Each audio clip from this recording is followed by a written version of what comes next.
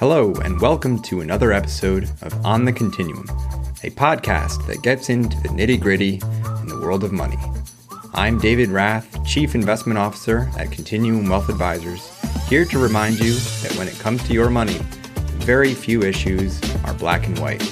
Most things exist on a continuum. Hello and welcome to our podcast On the Continuum. My name is JT Cox, here with David Rath, Chief Investment Officer of Continuum Wealth Advisors. In this episode, we're going to cover three different topics that are in the news right now. Potential government shutdown and what that could look like for what that can mean for you. We're going to look at inflation and what the news is on inflation and try and clear up some misunderstandings on inflation and some Social Security mistakes that have been in the news recently that people are making. But as always, if you want to get in touch with us, you can reach us on the web at www.contwealth.com. That's contwealth.com. Or you can give us a call here at the office at 518-583-4050. So with that, David, I know there's been news recently about a potential government shutdown. It seems like we come across this every once in a while. So can you talk to folks a little bit about what this means and what the stock market, how the stock market usually reacts to these types of events? So with the debt ceiling over the summer and now the government shutdown, it's kind of out of the frying pan and into the fire for people. There's always something going on in Washington. And I look back through history dating back to the 70s. There's been about 20 plus government shutdowns with varying lengths. Some are as short as a day. The most recent one that occurred in 2018 into 2019 lasted for 35 days. So there's really no telling how long these will last with the current political environment. Your guess is as good as mine. So what we're really concerned about here is not the politics that are going on behind the scenes, but more the impact it has on the market, on people's portfolios. And so it's somewhat surprising that the market generally kind of shrugs this off. Some years are positive that it happens. Some years are negative. When we're looking at the S&P 500 returns, the average return of the S&P 500 over the time frame of a government shutdown is about 0.1%. So looking through history, it's kind of a non-issue. And I'm sure as we get closer to that end date, which I believe is September 30th of the shutdown, I'm sure the news outlets are going to ramp up and start talking about what that's going to mean for the market, what it's going to mean for the economy. But if we do look at history, it's somewhat of a non-issue for people. And I think that's a great point to make because, the phone calls that we're going to receive on this are, should I sell out of everything? Should I get out of the stock market? There's a shutdown taking place. And it's important to just have a little bit of perspective and to look back at history. And of course, we can't predict what's going to happen because there's no way to do that. But I know even over the summer when the debt ceiling talks were taking place, I got some phone calls from folks that said, should I sell everything and get out of cash, just go into cash? And what a huge mistake that would have been if anyone had taken that action, because the market kind of rebounded pretty quickly after that. So as with so many things in life, it's really important to take a step back and take some perspective on this. This is not something historically that has led to a total drop in the market or a recession or a bear market. Have there been negative instances during the stock market at this time? Sure. But that could be any week of any time. So I think it's good to come to address the fact that this is something you're probably going to be hearing about over the next couple of weeks as we get closer to that September 30th deadline. But whether you should, take action and jump out the window or sell out of everything, the answer is probably not. Am I true in saying that? It's usually a safe recommendation not to jump out of the window when you're looking at the news. The impact on the portfolio, who knows how it's going to play out? Who knows exactly when they'll settle on a deal, when they'll restart the government, if they even go into a shutdown. But it's never a good idea to use an all-in or an all-out approach with your money. We would definitely not recommend taking any sort of drastic measures, but it never hurts to revisit your allocation, look at some changes that you might make, but I wouldn't make them in reaction to this. I would just look at maybe you're due for a rebalance or something along those lines, rather than making a reaction based on the news event. And I think that's important. I do think that checking in on your portfolio thinking about your portfolio, looking at how you're invested. Is it aligned with your risk tolerance at that moment in time? I think that's important. And those types of conversations should be happening. And those portfolios should be updated periodically over time as your risk tolerance changes, as your goals for the money change. So it's okay to make changes over time. You don't just set it, forget it, and never look at it again. But you don't want those to be reactions to a news headline that you see. You want those to be more strategic based on something that's taking place in your life, like, say, a retirement, a marriage, the purchase of a property, something else that's taking place where you're going to need those funds in the foreseeable future. That's when you want to have strategies in place. For sure. Yep. Good. Now, so that's the first topic. The next topic that I wanted to get into, I read an article on Yahoo Finance about Social Security, and it was a study that was done over the last 15 years, and why so many people make this big Social Security mistake. So just with that headline article, without looking at the article, Dave, if you were to guess what mistake you think they're referring to, what mistake do you think that might be? I did cheat and read the article prior to this, so I know the answer, but it's one of the biggest mistakes that I always talk to people about, and that's claiming too early because they think they want to get their hands on the Social Security benefit as soon as possible. Yep. We talked about this in a prior episode regarding all of the inputs and the variables that go into what age you should claim your Social Security benefit, but claiming it as soon as you can just to get your hands on it, that can set you up for some failures down the road if you're not taking into account how long you could potentially live for, what your other sources of income are. All of those things play into when you should be claiming that Social Security benefit, and claiming it right away. That's a big mistake if you're not considering some other factors. Absolutely. And the study that came out, that it found that 40% of men and 47% of women claim at age 62. So basically as soon as possible. And when they compare that to folks who wait to claim it at age 70, which is the longest, the highest benefit possible, it's about 3% of men do that, 4% of women. So when you compare those two numbers, it's a drastic difference. And even they looked at who actually claims it at full retirement age. And of the participants here, 17% across men and women claim at their full retirement age. So less than half of the folks, less than half of the people that collect at 72 are waiting till their full retirement age. And there's so many different factors that play into that. And again, could that be the right situation?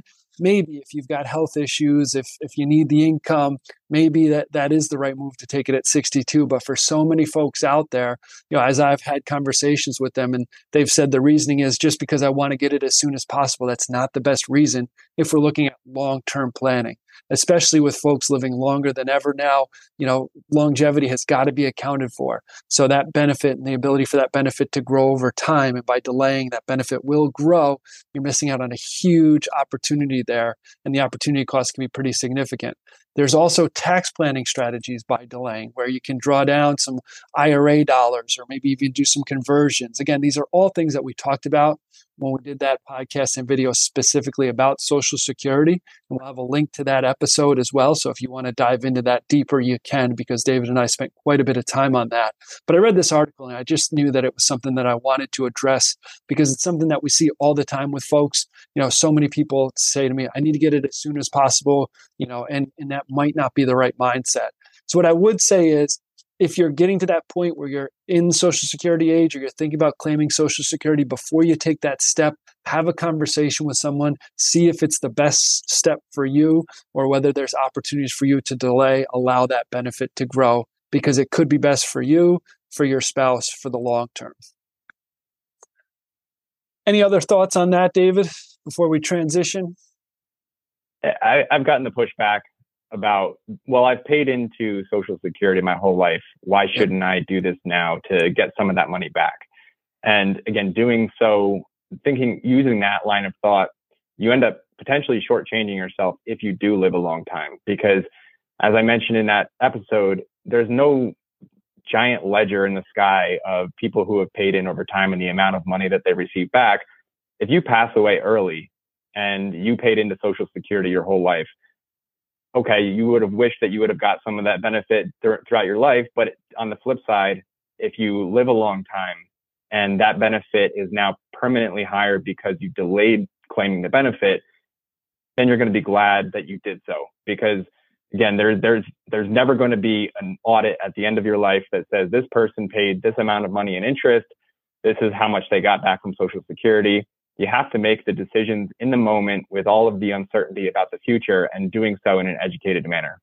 Yeah, agree completely. I think that's it. And so really just look at it at a high level, as part of your overall financial plan. There's so many different factors. So if you're in that position, I really encourage you, have a conversation with someone, and don't, sometimes we make an emotional decision in the short term, but that can be harmful for the long term. So use a third party to be non-biased, non-emotional about it, to have some of those conversations. And then the last topic I want to cover, David, you had a really good post on LinkedIn. I really liked it the other day, where you talked about inflation. And inflation has been in the news, obviously, a lot over the last 18 months. And I loved you had kind of a clarity for folks. So you talked about the difference between inflation, disinflation, and things like that. So you want to talk about that a little bit? It's kind of scary sometimes to see how much people, or how little people, understand about what inflation actually is and what the meaning of it is. I've even seen people in the industry talk about, well, they say inflation's going down, but my sandwich still costs $20. And this is a fundamental misunderstanding of what inflation is. And basically, inflation breaks down into three separate camps. There's even more on the extremes, but we'll focus on the main ones. Inflation is prices going up over time. The rate at which they go up over time changes based on the current environment. So for the longest time, we saw inflation staying underneath 2%, about 1%, 2%, something around there. More recently, we saw it get as high as, I believe, 9.7% at some point last year on a year-over-year basis. That means that the price of goods and services were about 10% higher than they were the previous year.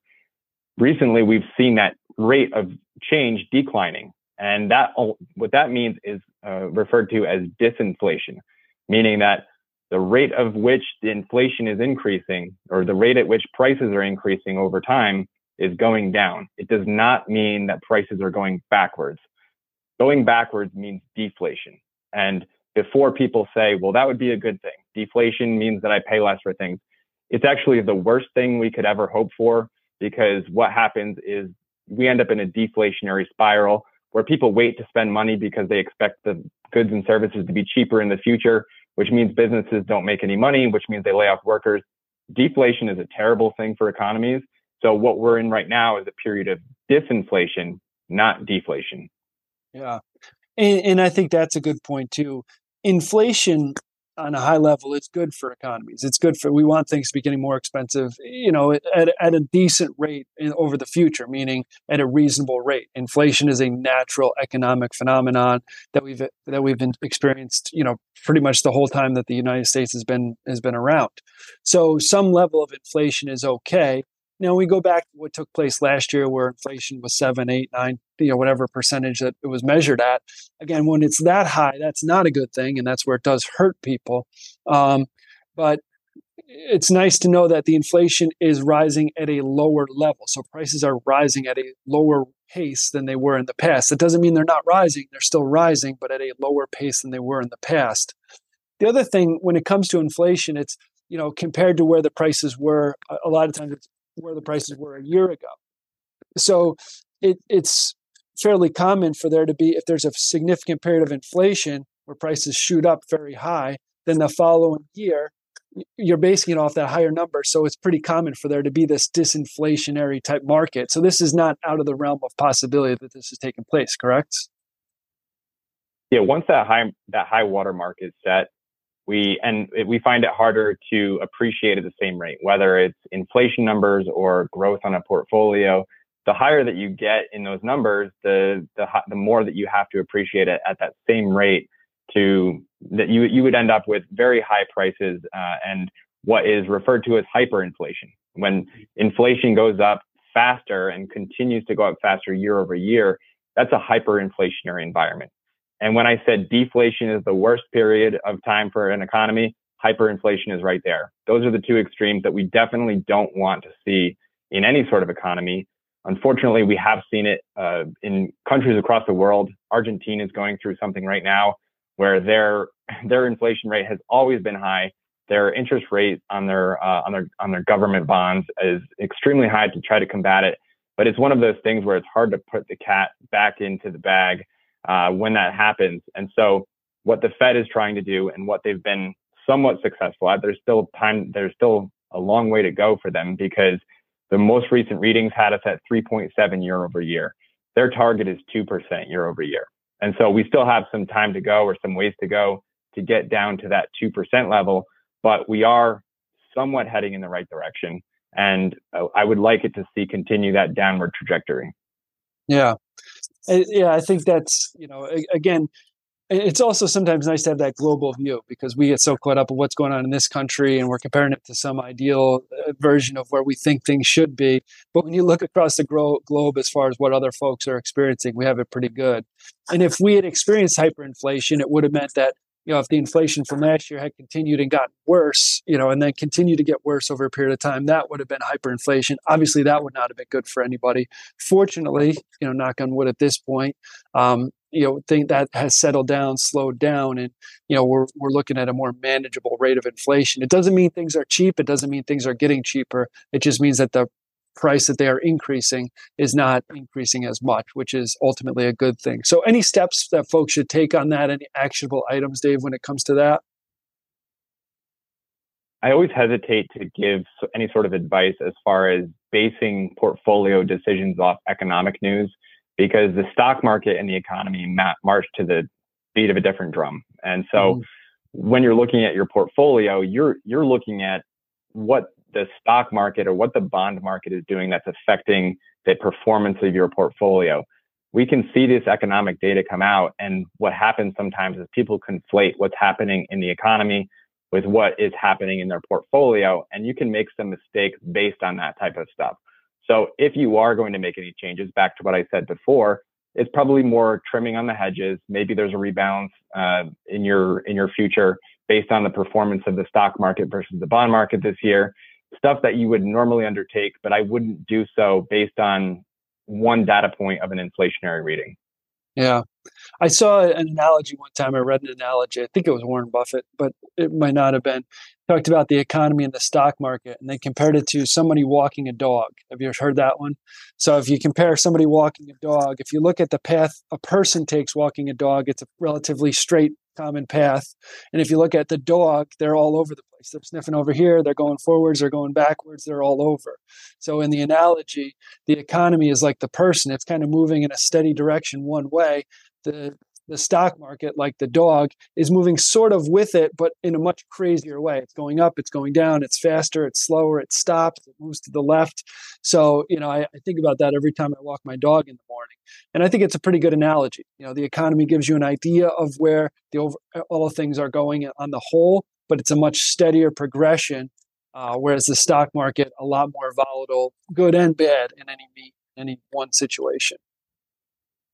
I've heard that before, and I love it as well, because it's the perfect encapsulation of how they're tied together. They definitely are, because there's a leash on the dog that the person is holding, but the dog is going to do what it wants, especially if it's my dog. He's going to bark at every squirrel or neighbor or whatever it is, and he's going to be distracted all the time, whereas the person who's walking that dog is following that steady path. Exactly. So again, if you're thinking about that, try and be more like the person, follow the steady path, stay invested, make sure that your investments are aligned. I think that's the main takeaway from today, from this conversation. Make sure that your investments are aligned with your goals, your risk tolerance, all that kind of stuff. And if somebody wants to get in touch with us to make sure that that's the case, Dave, well, what's the best way for them to do that? You can give us a call at the office. It's 518-583-4050. Or if you want to check out this, along with some other things that we've put out we talked about the Social Security webinar. That's on our website at www.contwealth.com. Very good. With that, David, thank you so much for joining, and thank you for listening. We hope this has been informative. If you have any comments or questions, there is a comment section here, and as well as our website. If you have any topics that you'd like us to cover in the future, please feel free to take a look at that. With that, thanks for listening, everyone. Take care. Take care. Please note, the information discussed on this podcast is for educational purposes only. Nothing discussed constitutes a recommendation. If you would like a review of your personal financial situation, please contact us at contwealth.com or call 518-583-4050.